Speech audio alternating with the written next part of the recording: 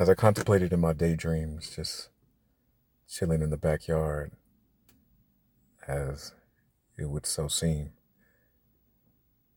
I found out an answer, and it's such a peculiar thing. I know why Black liberation has taken so long. It's taken so long because someone is going to have to make the ultimate sacrifice, but before they give up their life, they must give up their time.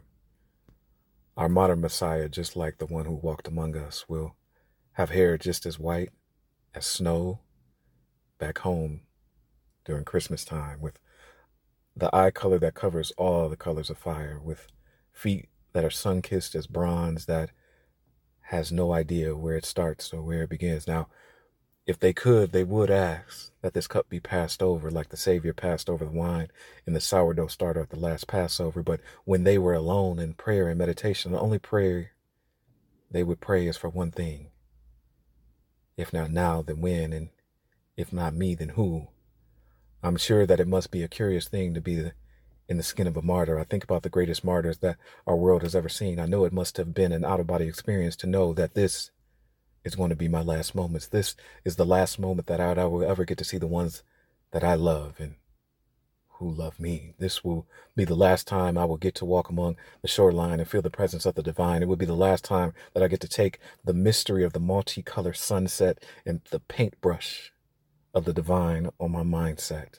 The martyr's dilemma is still a curious one to me. I'm sure that the king of Wakanda and the civil rights king must have felt something strange in the air that night that they would no longer dream. I am sure our honorable Uncle Malcolm must have felt that there were more than the usual amount of snakes in the gardens when he took that final speech at the cookout in those Harlem streets. I'm sure that Brother Chairman Ford and Nipsey once said, "Damn, y'all gonna kill me?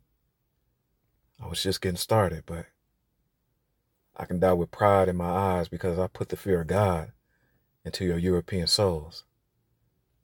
And look at me go. Motherfucker, look at me go."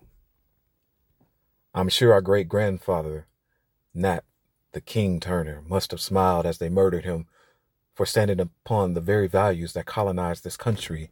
He must have smiled just a little, not because he was going to be tortured before he died. He smiled because he knew that you could kill the body, but the mind, what it means to be free in a land where you were once a slave, had the honor, and he honored the ancestors of the most brave. Thus, if I am to become a martyr for the moment, and for the movement, I pray my family has no physical blowback because of my beliefs. I pray that after they grieve, they know that I never sought intentionally to end this experience called life. I pray they understand that my role was just a small role in the greater sacrifice. And you will meet me again when we dine in the halls of the ancestors. Moore Seductions and Revolutions.